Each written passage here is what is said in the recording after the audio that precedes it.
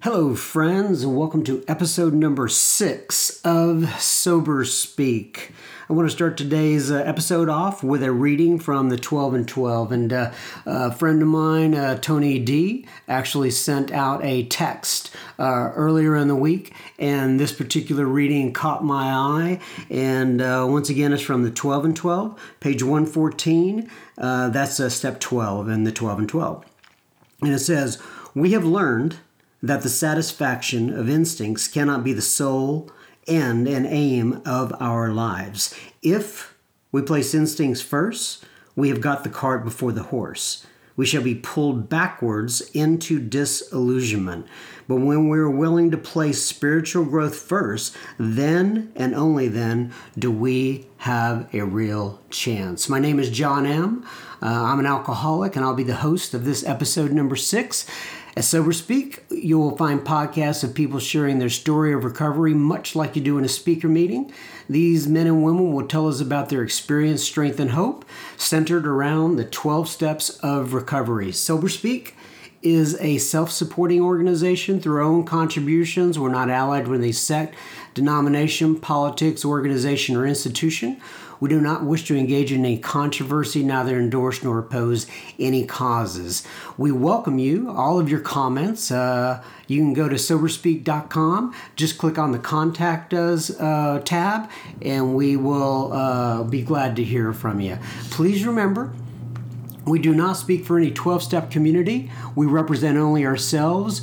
We are here to share our experience, strength, and hope of recovery for those who wish to come along for the ride. Take what you want and leave the rest behind. Okay, so everybody, we are sitting here. I'm sitting here, not we, just me. I'm sitting here with Mr. David G. And I'm going to give him an introduction. It's going to be a little bit of a twist on an introduction that how I've heard him introduced in the past. And David is a mix of Ted Nugent and what I would say Billy Graham. So David, he's got a little bit of that wild side, yet he is an evangelist, and he is. I'm just so glad that he's here today. So, David, say hello first off. Good morning. How's everyone doing? All right, so I have so many different topics that I want to cover with you, David. And the first thing that I've heard you talk about this in meetings before, and that is step 8 in the 12 and 12. And I want you to go ahead and touch on that and how you see that, how it affects your life, and then we'll just take it right there, and then we'll move forward, okay? All right, John. I would say when I look at step 8 in the 12 and 12 and see what Bill thought about our recovery when he'd been sober for a few years, one of the most striking things that he says is, and I'll quote it, he says, "Since defective relations with others has always been the immediate cause of our of our woes, including our alcoholism," and then he goes on to talk about studying that. And I have this recognition now, having been sober for basically half of my life, I have this recognition that these defective relationships and how they affect the way I feel about myself, the way I experience the world around me, have driven me in ways that I'm not even aware of a lot of the time. Since I was a small child, being the kid who, when he didn't get his way, would take his ball and go home. And the memory I have of that is sitting at home wondering how the kids were still playing and having fun without me there anymore. Within my family unit, not getting my way within that system, and the way I would, act with silent scorn and retreat from the people around me, generally for things they didn't even know I was upset about, because I never even communicated to them what it was that I needed or wanted. I just was angry and upset and threw tantrums because I wasn't getting what I needed and wanted. So I not only had the complete inability to communicate with people, I also had this inability to express the feelings I had about how dysfunctional that communication was. Right. And that combination, it matured in my life, and I don't mean matured in a positive way.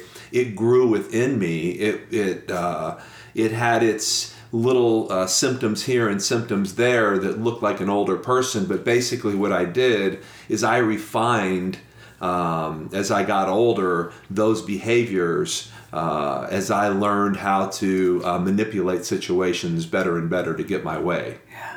And it became a very painful thing because I basically created a reality around me to satisfy the people around me so that I could get what I wanted from them. Right. And it's like the exact opposite of intimacy.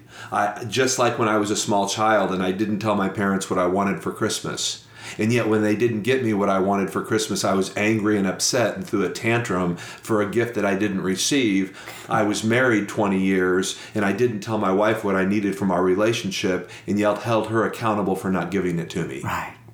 And it really turned into a disaster. And to talk about it being the immediate cause of my woes, including my alcoholism, makes more sense to me every year that I'm sober. Right. Another topic that I've always been really interested in with you is your relationship with your original sponsor. His name is Clovis. Yep. And I always love that name, right? It's just a fantastic name. And you were so tell me about how you got hooked up with Clovis in the beginning, what that relationship was like, what he meant to you, and just talk about Clovis, because Clovis is not with us anymore. Yeah, right? he passed away about 5 years ago. About 5 years ago. So talk about. So to go to Clovis, you kind of have to understand what I went through the 6 years before I got to Clovis, and I'll be brief. But basically, I followed the advice that I heard so often in AA and CA and NA and the groups that I was going to back then, trying to get myself together. And that was that I needed to find someone that I could relate to, someone that I wanted what they had. And ask them to be my sponsor. And so year after year, I would get guys to sponsor me who, looking back, were kind of the cool people at the group, who kind of made fun of other people, who did their own thing, who weren't super involved in the service structure of the group. Frankly, it was generally people who didn't really ask me to do much more than call them every day. Mm-hmm. And calling them every day was not difficult because we didn't have cell phones back then, and so I just called them when they were at work and left them a message. Just another clever way to trick myself out of actually doing the program. Right. And during that period, my life got worse and worse. If I could have gotten sober with the consequences that brought me to my first meeting, what a blessing that would have been for me and everyone around me. The very, very worst years of my life happened between 1987 and 1993, during which I was a somewhat regular member of Alcoholics Anonymous and other fellowships. And so when I had suffered all I could stand, and I mean, I can really tell you that I got to a point where I could not stand me anymore. I couldn't stand the way I felt. I couldn't stand the way people reacted to me. I just couldn't stand being in my own skin anymore. I had this revelation that I had never really worked the 12 steps. Mm-hmm. And the only thought that made sense to me is that I was going to ask one of these people that I really had never wanted anything to do with before, one of these people who carried their big book around and had highlighting in it and would spontaneously quote the book. And I would think to myself, what did they memorize that before the meeting to look cool? And, I just had a real jaded view of what these people were about, and Clovis was one of those people. And it's not that Clovis sickened me or anything. He just wasn't someone that I would have gone to for help before I had this point where I reached that I couldn't stand myself anymore. And when I went to Clovis and asked him, I didn't ask him to be my sponsor. I don't know why. It wasn't premeditated. All I said to him is, would you please show me how to work the steps? Right. And he kind of came back at me a little smart aleck, He came back at me, oh, so you think you're going to get sober? And he had some reasons, which we don't need to get into, to find me kind of irritating. Probably a lot of the same reasons a lot of people found me irritating. I was a taker. I was a taker in AA. I used people. I took advantage of different people in the groups for money, for women, for different things. And he really probably didn't think much of me, but he was willing to help me. And he did something that no one had done prior to that. He didn't ask me to call him every day. In fact, he asked me not to call him every day. He told me I could call him anytime I needed to talk to him, day or night, but that I didn't need to call him every day, that he was busy and he had things to do. But he gave me assignments. He said, I want you to buy a spiral. And he specific, not something fancy, not something with a leather binder. It needs to be a 79-cent 3-subject notebook that you'd have for 3rd grade from Walmart. And I want you to get a yellow highlighter, and I want you to get a big book, and I want you to read from the front cover of the book for the doctor's opinion, and I want you to highlight these things, and I want you to meet me here this Friday at the noon meeting. Mm-hmm. And first of all, no one had ever given me an assignment from the big book before. And if they had, I didn't remember it, and I certainly didn't do it. And I started that process with him. And what started off as me following this guy's instructions turned into the first real intimate relationship that I had ever had with another person in my life. I mean, man, woman, mother, father, sister, girlfriend. I had never had such absolute intimacy with another person because he made it possible for me to disclose exactly who I was to the best of my ability.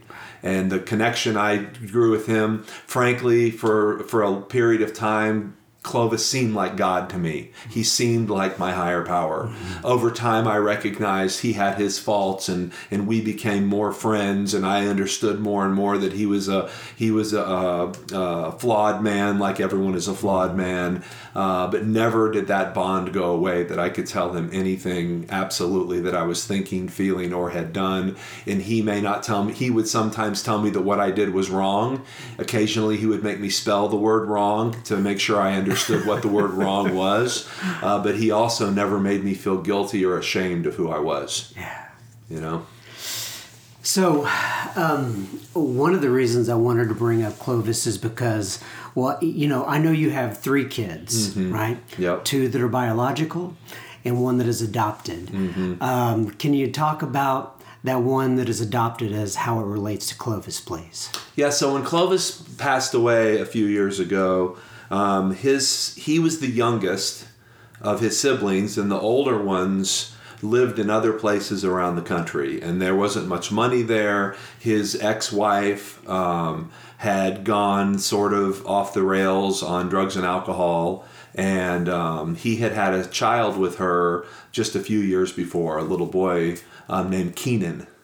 And Kian, excuse me. Kian. And Kian, I had met Kian a couple of years before when I'd gone to visit Clovis out in Bonham, and his family called me and said, "David, will you hold a memorial service for your AA friends for Clovis?" And so I found a church that would welcome us, and I set up a memorial service with other friends of Clovis's from the program, and there was a huge outpouring. I mean, there was probably 200 people there, and I'm just guessing. The place was full. It was standing room only in the sanctuary at this church.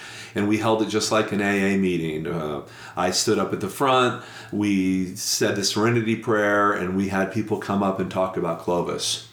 And I saw Laura, his ex-wife, was not there, and I didn't know why she wasn't there. And I saw Kian, and he was there with another woman, and I didn't know why he was there with another woman. And at the end of the service, the last person who spoke was him, and he asked if he could speak, and he was a little 4-year-old boy. Wow. And the lady carried him walked up to the microphone with him and held him to the microphone. And he just grabbed the microphone with his hand, and he said, "I'm sure going to miss my daddy. He was always so good to me." And it just tore the hearts of everyone in the room to see this little boy lose his dad at that age. And so after the service, I talked around. I said, "Who is the woman with Kian, and where's Laura?" And they told me the story that she had problems, which I want to say she is now sober a couple years and doing very well, and has had contact and has a relationship with Jack. And anyway, so I found out that he had been kind of cast off into the foster system, and that was going to be adopted by a family that had 7 adopted children already from the foster care, and he was going to have a very tough go where he was. And my wife Teresa and I, after the service, spoke, and both of us agreed immediately that we were going to take him in and adopt him, and he's been with us ever since. Wow. Well, what was that process like? It was unbelievable. I've never had I've never been through such a process of interviews and background checks and questions about deeply personal things, just to make sure that we were a suitable family. And they did that system is there to protect the kids from going to one bad situation to another. Right. And it was a very good thing to happen for them to know that we were okay for him. But my gosh, we really had to jump through a lot of hoops. And that was in a situation where everyone in the family wanted us to adopt him. So I can only imagine what it's like if there's a fight. Right. But he's been with us for 3 years, and we were suggested at that age that it was a good idea for him to get a fresh start. He went through some traumatic things. Yeah. And we showed him some pictures of our family members who were no longer with us. And my grandfather's name was Jack. And he said, "I want to be Jack." And his middle name is Clovis. So he's Jack Clovis Greenleaf now. Wow, that is fantastic. Yeah, it's been a real blessing. Yeah. So he actually got to pick, so he was Kian, yes. Right? This is almost like I was Saul. I was on the road to Damascus, and then I became Paul, right? Something like that, yeah. So he was Kian, and then, like you said, he got to pick out his name. They told us to just do it, but he's a smart little boy, and we didn't feel like just superimposing a new name on him was the way to do it. So we decided to sit down with him and ask him what he would like to do. Right. And Teresa's brother had passed away a few years before. His name was Tim, and my grandfather Jack, and my dad Phil, and we just sat down with him and showed him pictures of these people, and basically told stories about them. Right. And he just, as soon as it was over, he said, "I want to be Jack." Oh my goodness! And so he's Jack. It was a really a neat thing, you know. And he still talks occasionally about when his name was Kian. Yeah. He hasn't forgotten it. And Laura, who's a dear friend of mine, I've known for 25 years, his birth mother. We welcome her now. I mean, we wanted to make sure that she was well into sobriety, not to confuse him, but she's done amazing things in her life through Narcotics Anonymous. Right. And I'm so happy for her that she gets to be a part of his life, because she probably never would have been able to see him again. Yeah. Wow, that makes me, that whole story really just makes me tingle all over. And I think about Clovis looking down. Yeah, he would be very happy about this. He no would be question about super happy, and how was Clovis to know 20 plus years ago? By the way, David, go ahead and tell the audience you've been sober. What's your sobriety date? September 15th of 93. September 15th of 93. So Clovis started sponsoring that you. Day. That's the day. Yeah. Wow. How would Clovis know that your sobriety date was going to dovetail into an adoptive father, mother, and family, all of you, for his not born son yet, Jack, many years later? It's interesting. I don't think he would be that surprised, and I'll tell you why. Yeah. About 10 years ago, I was with him in Bonham. I would go see him every year, and I'd sometimes go speak at his group. And I don't remember which time it was, but we were talking about our relationship and, how much it meant to him. He was talking about it, and he told me something that I didn't know at that point. And he was at 8 years sober when he sponsored me, and he sponsored all kinds of people, and I was his first sponsee that got long-term sobriety. Wow. Isn't that interesting? Yeah. Yeah, I didn't know that until I was sober, 12, 13 years. Yeah. Yeah. Incredible. All right, well, thanks for sharing that. So another thing, David, I know that you have, I know that you're in AA. You've been in AA for a long time. You've been an evangelist, like I talked about with Inside the Program. Not wanting to be an evangelist. Right. It's just your nature.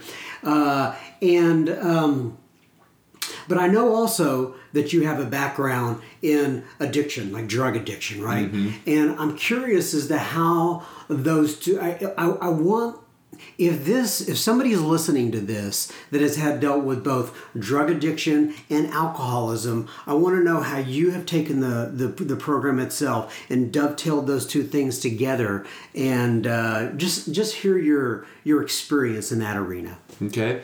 Well, first of all, there's no question that I'm alcoholic by any definition that you could come up with.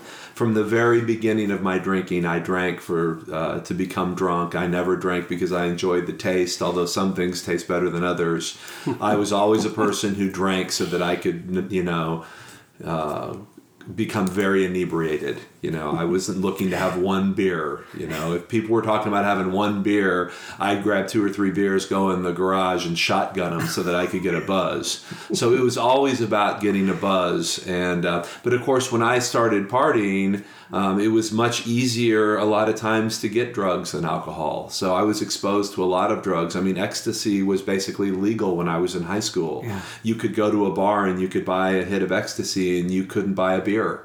And frankly, ecstasy is really good and fun, and there's a reason that it's called ecstasy. And we did a lot of it, and we did a lot of hallucinogens, and always smoking marijuana, but still always drinking. Mm-hmm. Drinking always started it all off, and drinking always finished it all off. Mm-hmm. So I want to be clear that there's no question that I have a desire to stop drinking, and that I just from that basic need that I belong in Alcoholics Anonymous. Mm-hmm. But the confusion sometimes comes in. Do people who only drank understand people who use drugs? And my experience with that would probably be best brought back to Clovis. Clovis was a straight whiskey drinking alcoholic. He didn't take pills. He didn't smoke marijuana. He didn't do cocaine. He didn't even really know what crack was. When I told him that I smoked crack, he called it taking crack. And that's not the appropriate way to describe it. You don't take crack. You smoke it. So the necessity of him understanding the drugs that I took had nothing to do with working the 12 steps with him. Right. He was at times fascinated and asked me questions, but frankly, I was fascinated by the way he drank because, he was a person who remained a blackout drinker for 30 years. Right. And that's a lot of blackouts. And during those blackouts, Clovis killed a woman in a car wreck in a blackout and woke up handcuffed to a bed in a hospital. And so the necessity of him understanding crack and LSD and marijuana turned out to be not true. It didn't affect our ability to work together at all. And as I've been sober for years and gone to different fellowships, I actively go to Cocaine Anonymous. Obviously, I'm very, very active in Alcoholics Anonymous.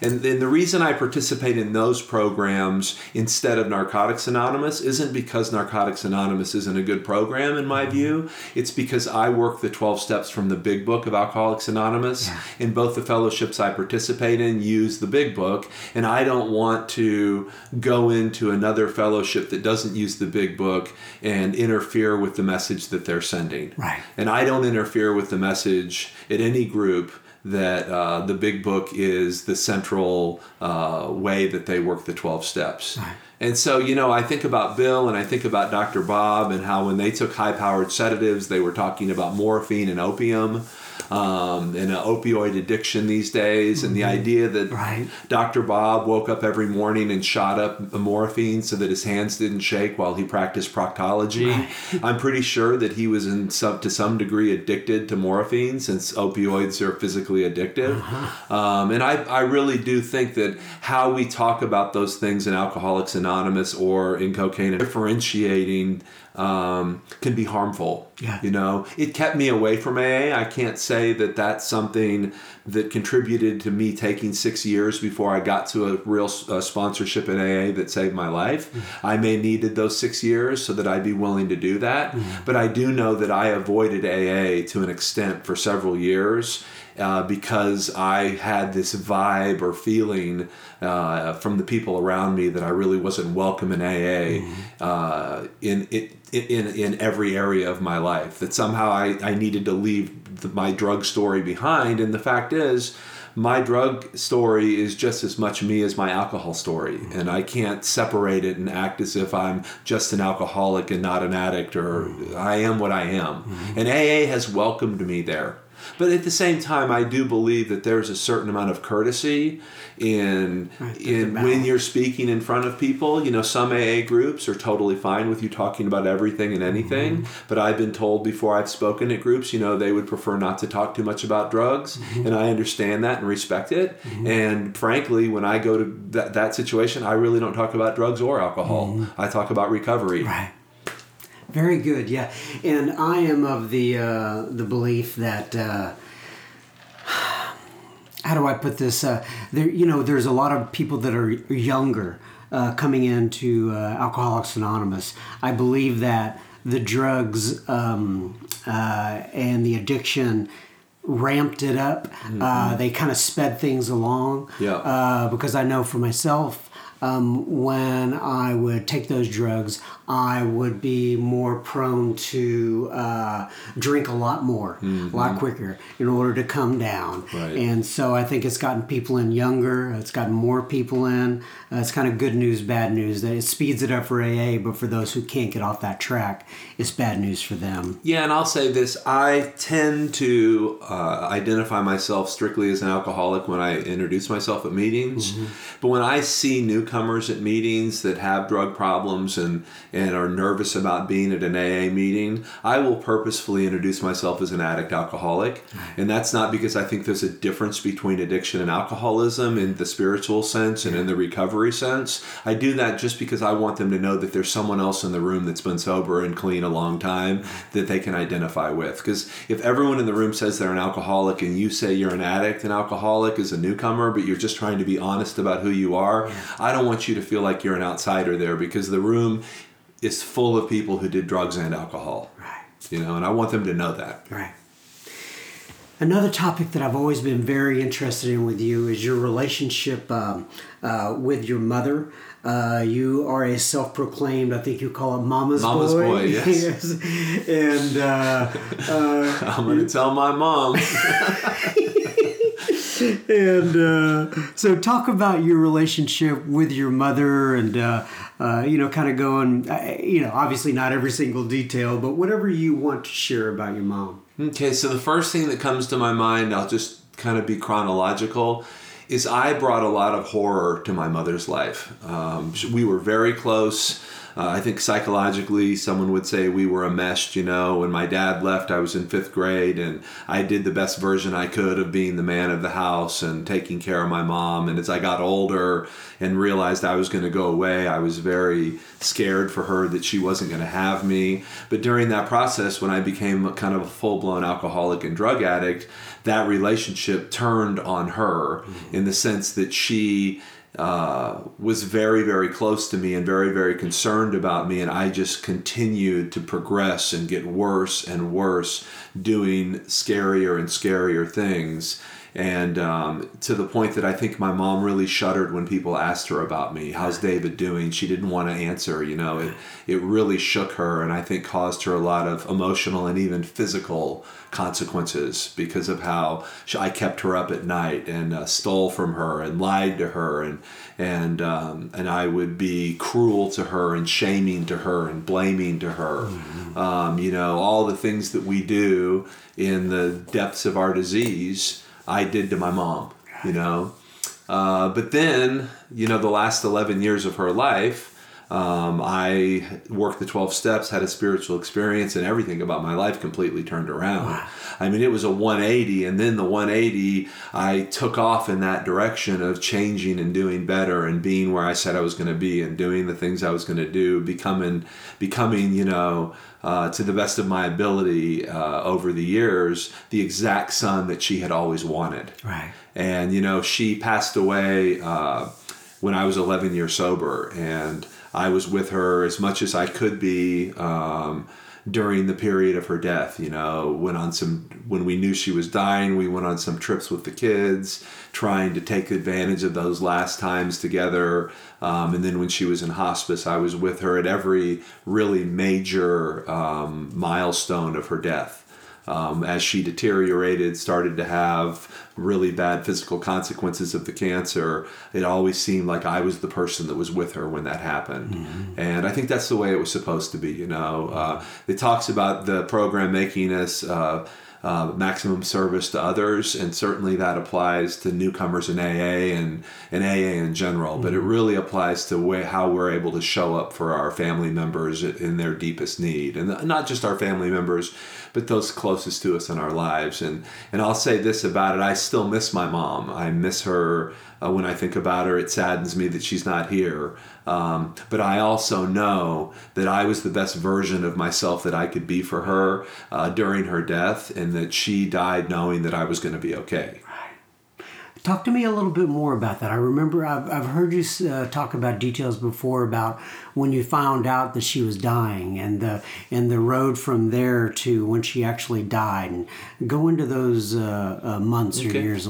So when she had been diagnosed with cancer in around January or February of 2004,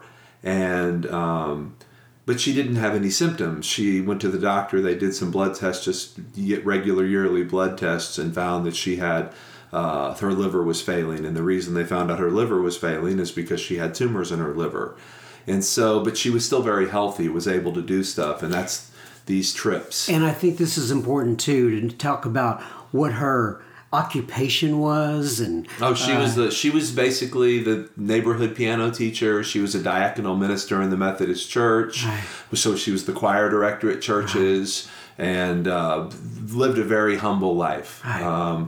And I want to say this, and I'm going to go back and talk a little bit about her death. But when she did die, they found the largest Methodist church that they could find, because they knew that it was going to be over. I thought it was ridiculous that they had to search so hard for this church. And then this woman who never made more than $20,000 a year in her life, just the choir of volunteers was 150 people. Wow. And the church was full wall to wall because of all she had done for her community. Yeah. I mean, she was really an incredible woman. So I had moved into my neighborhood. I wanted desperately to be close to my mom. Wow. So when I was about 7 years sober, I moved in 2 streets over from my mom, maybe 5 years sober, a couple streets over from my mom. We would meet every morning to walk our dogs, and I walked up to the corner one day with my dog, and she wasn't there, and I went home and called her, and she answered the phone but was unable to speak. And I jumped in my car and I drove over there, and she was just staring at me with this confused look on her face. And that's when we found out that the cancer had gone to her brain and her death was imminent. And over those next few weeks, she deteriorated in hospice, and it took about 6 weeks for her to die. And about 2 weeks before her death, she had been in bed. I came over to see her before I went to birthday night to get my 11-year chip. And she was up and sitting on the couch and wearing one of her little shift dresses from Mexico that people bring back when they go to Padre for spring break. And she would not let me go without taking her. So I literally carried her to the car, put her in, took her to the meeting, and carried her in. She just couldn't. She could no longer walk. And I remember I've shared this in meetings, and it's a hard thing to share about, but I've shared this when I've spoken before, that when I looked to the back of the non-smoking room, and she was a person, she had this problem called brochociphagia, where she's unable to communicate. The tumors had disrupted this part of your brain. She can't talk, she can't write, she can't blink her eyes yes and no. And yet, when I was getting my chip, I looked and she was waving at me, just to let me know that she was there, and that was the moment, probably the most, I don't know what the word for it, epiphany, that AA had done something for me that was impossible. Yeah. It had given not just me my life back, but it had given my mother her son back. So it's my relationship with her, and then the ensuing years, I'll say this, the period of grief that I went through and continue to go through to some degree. I mean, I don't think grief ever completely goes away at that magnitude. But the period of grief that I went through, I struggled with a lot of problems. I really didn't handle it as well as I'd like to think I did at the time. Looking back, I recognize that my ability to face that kind of pain was not where I wish it would have been. I made a lot of mistakes in my personal life, and it was a lot of mistakes due to me needing to feel different, not being able to handle it. You think about that lesson that I learned, and the lesson is that the people that I love the very most, that I'm either going to see them die or they're going to see me die. And that was one of those realities of life that I always ran from, and yet I was never really confronted with it before that. I'd lost grandparents in their 90s and that kind of thing, and that's hard, but it doesn't seem like an injustice, Losing my mom when she was perfectly healthy and I expected her to be around for the next 20 years,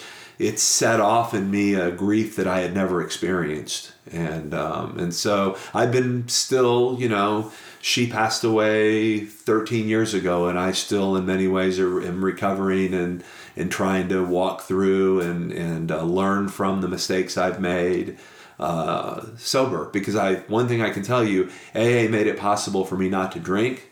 But those mental blank spots we talk about, the curious mental twist, not bringing into our minds with sufficient force the suffering and humiliation of a week or a month ago, that just doesn't happen for me in terms of alcohol. It happens to me in terms of other things that make me feel different. It could be anything from retail therapy to inappropriate romantic behavior to losing my temper, harboring resentments, all the different things where I get a little piece of power to feel different that are unhealthy and take me to bad places. And I've worked very hard over the past decade in sobriety trying to become appropriate in all areas of my life. Right. I understand that. So compare and contrast that a little bit. I noticed you getting a little emotional there when you talk about your mom, which is very understandable. I get that.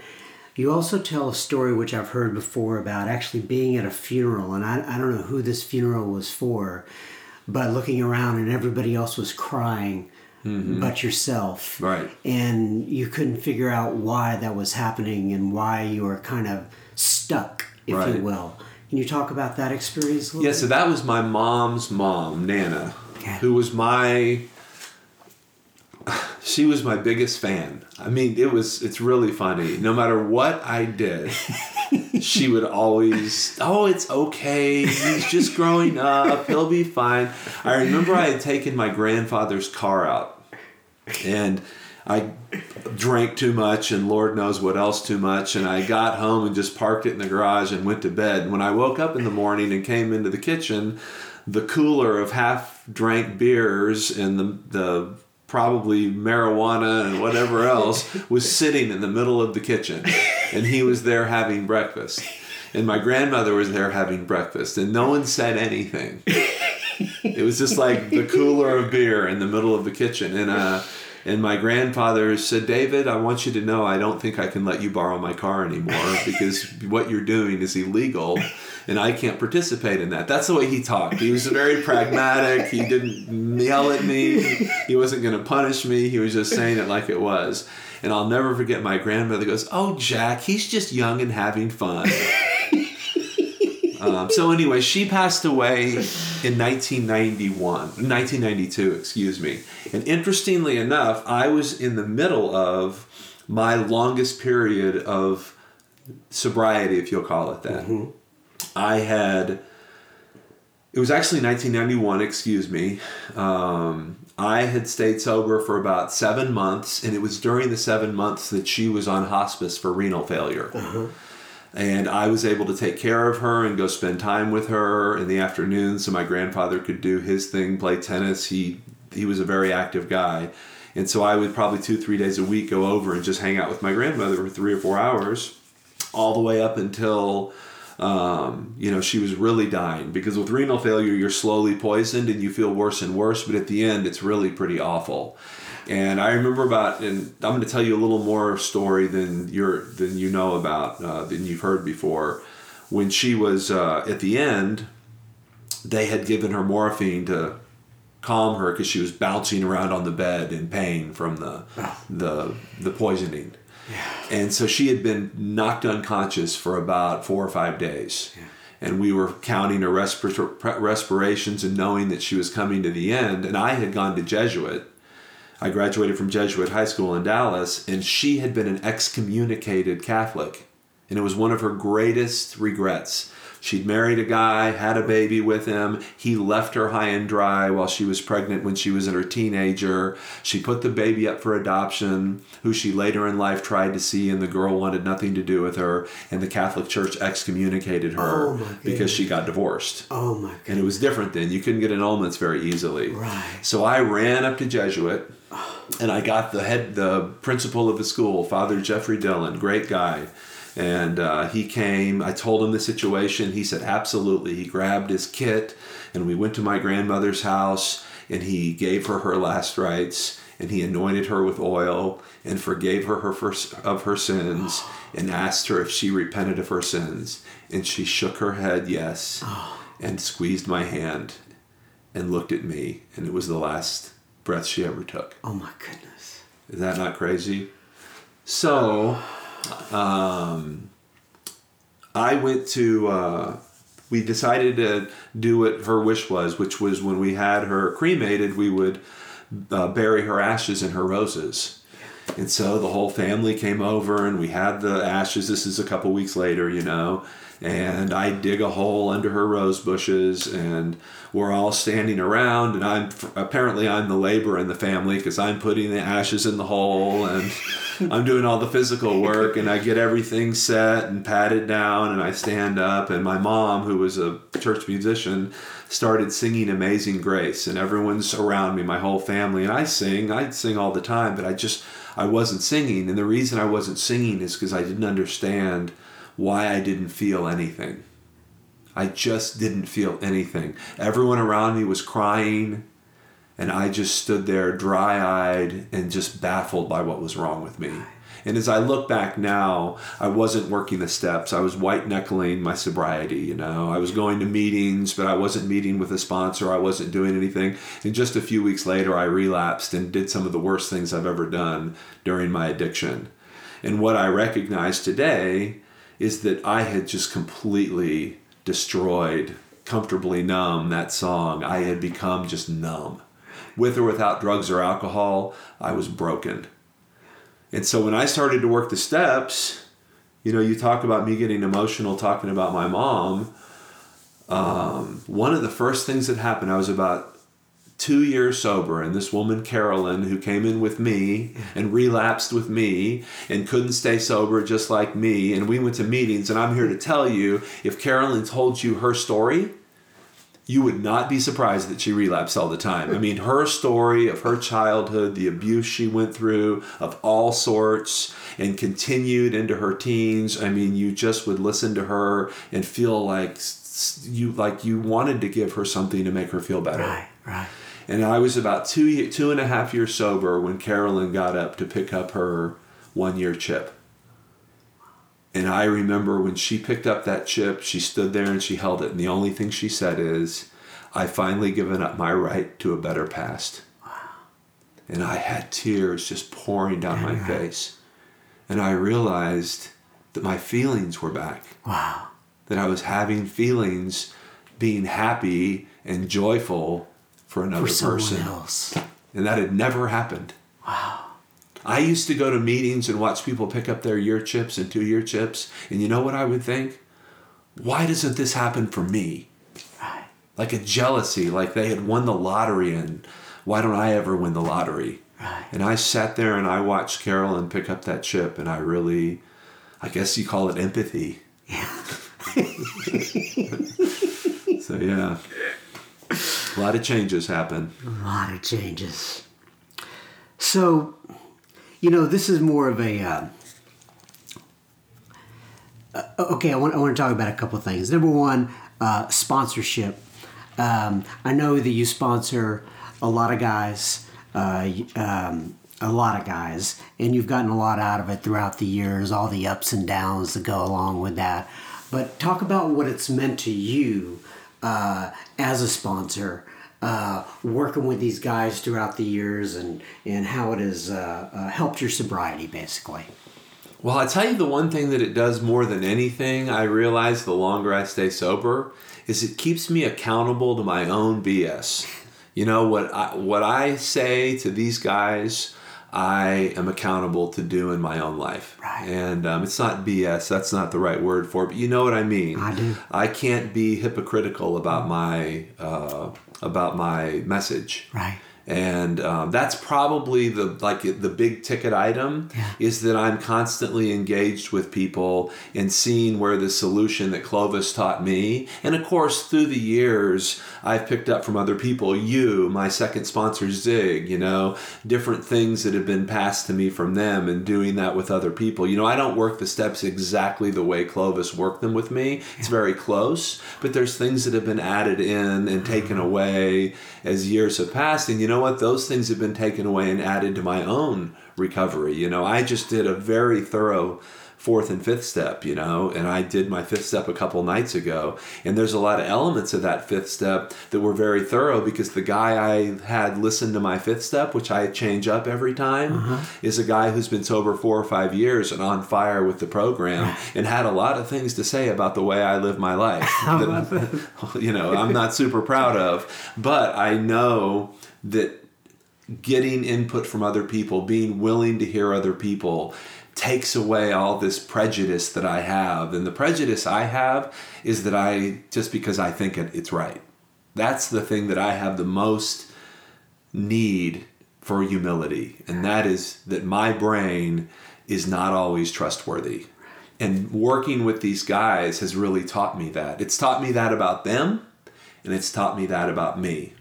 I mean, it's certainly the obvious that it reinforces, that it teaches me, that it makes me a part of, that I'm have empathy and sympathy and care for other people. I mean, all those things are true, but really probably the biggest truth is that I need to see that what I've done in my life works for other people. Right. And if it works for those people, it's going to work for me too. Right.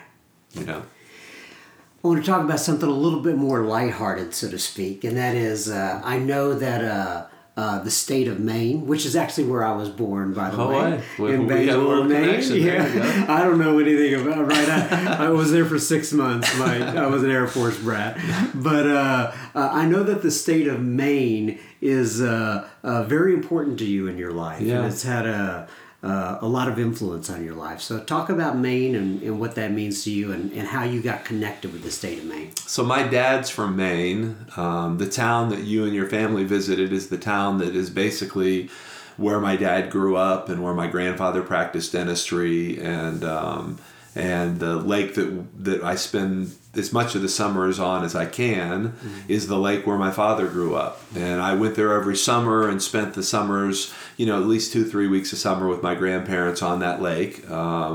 And I just have so many memories. I mean, when I pull into Maine, I have a feeling of home.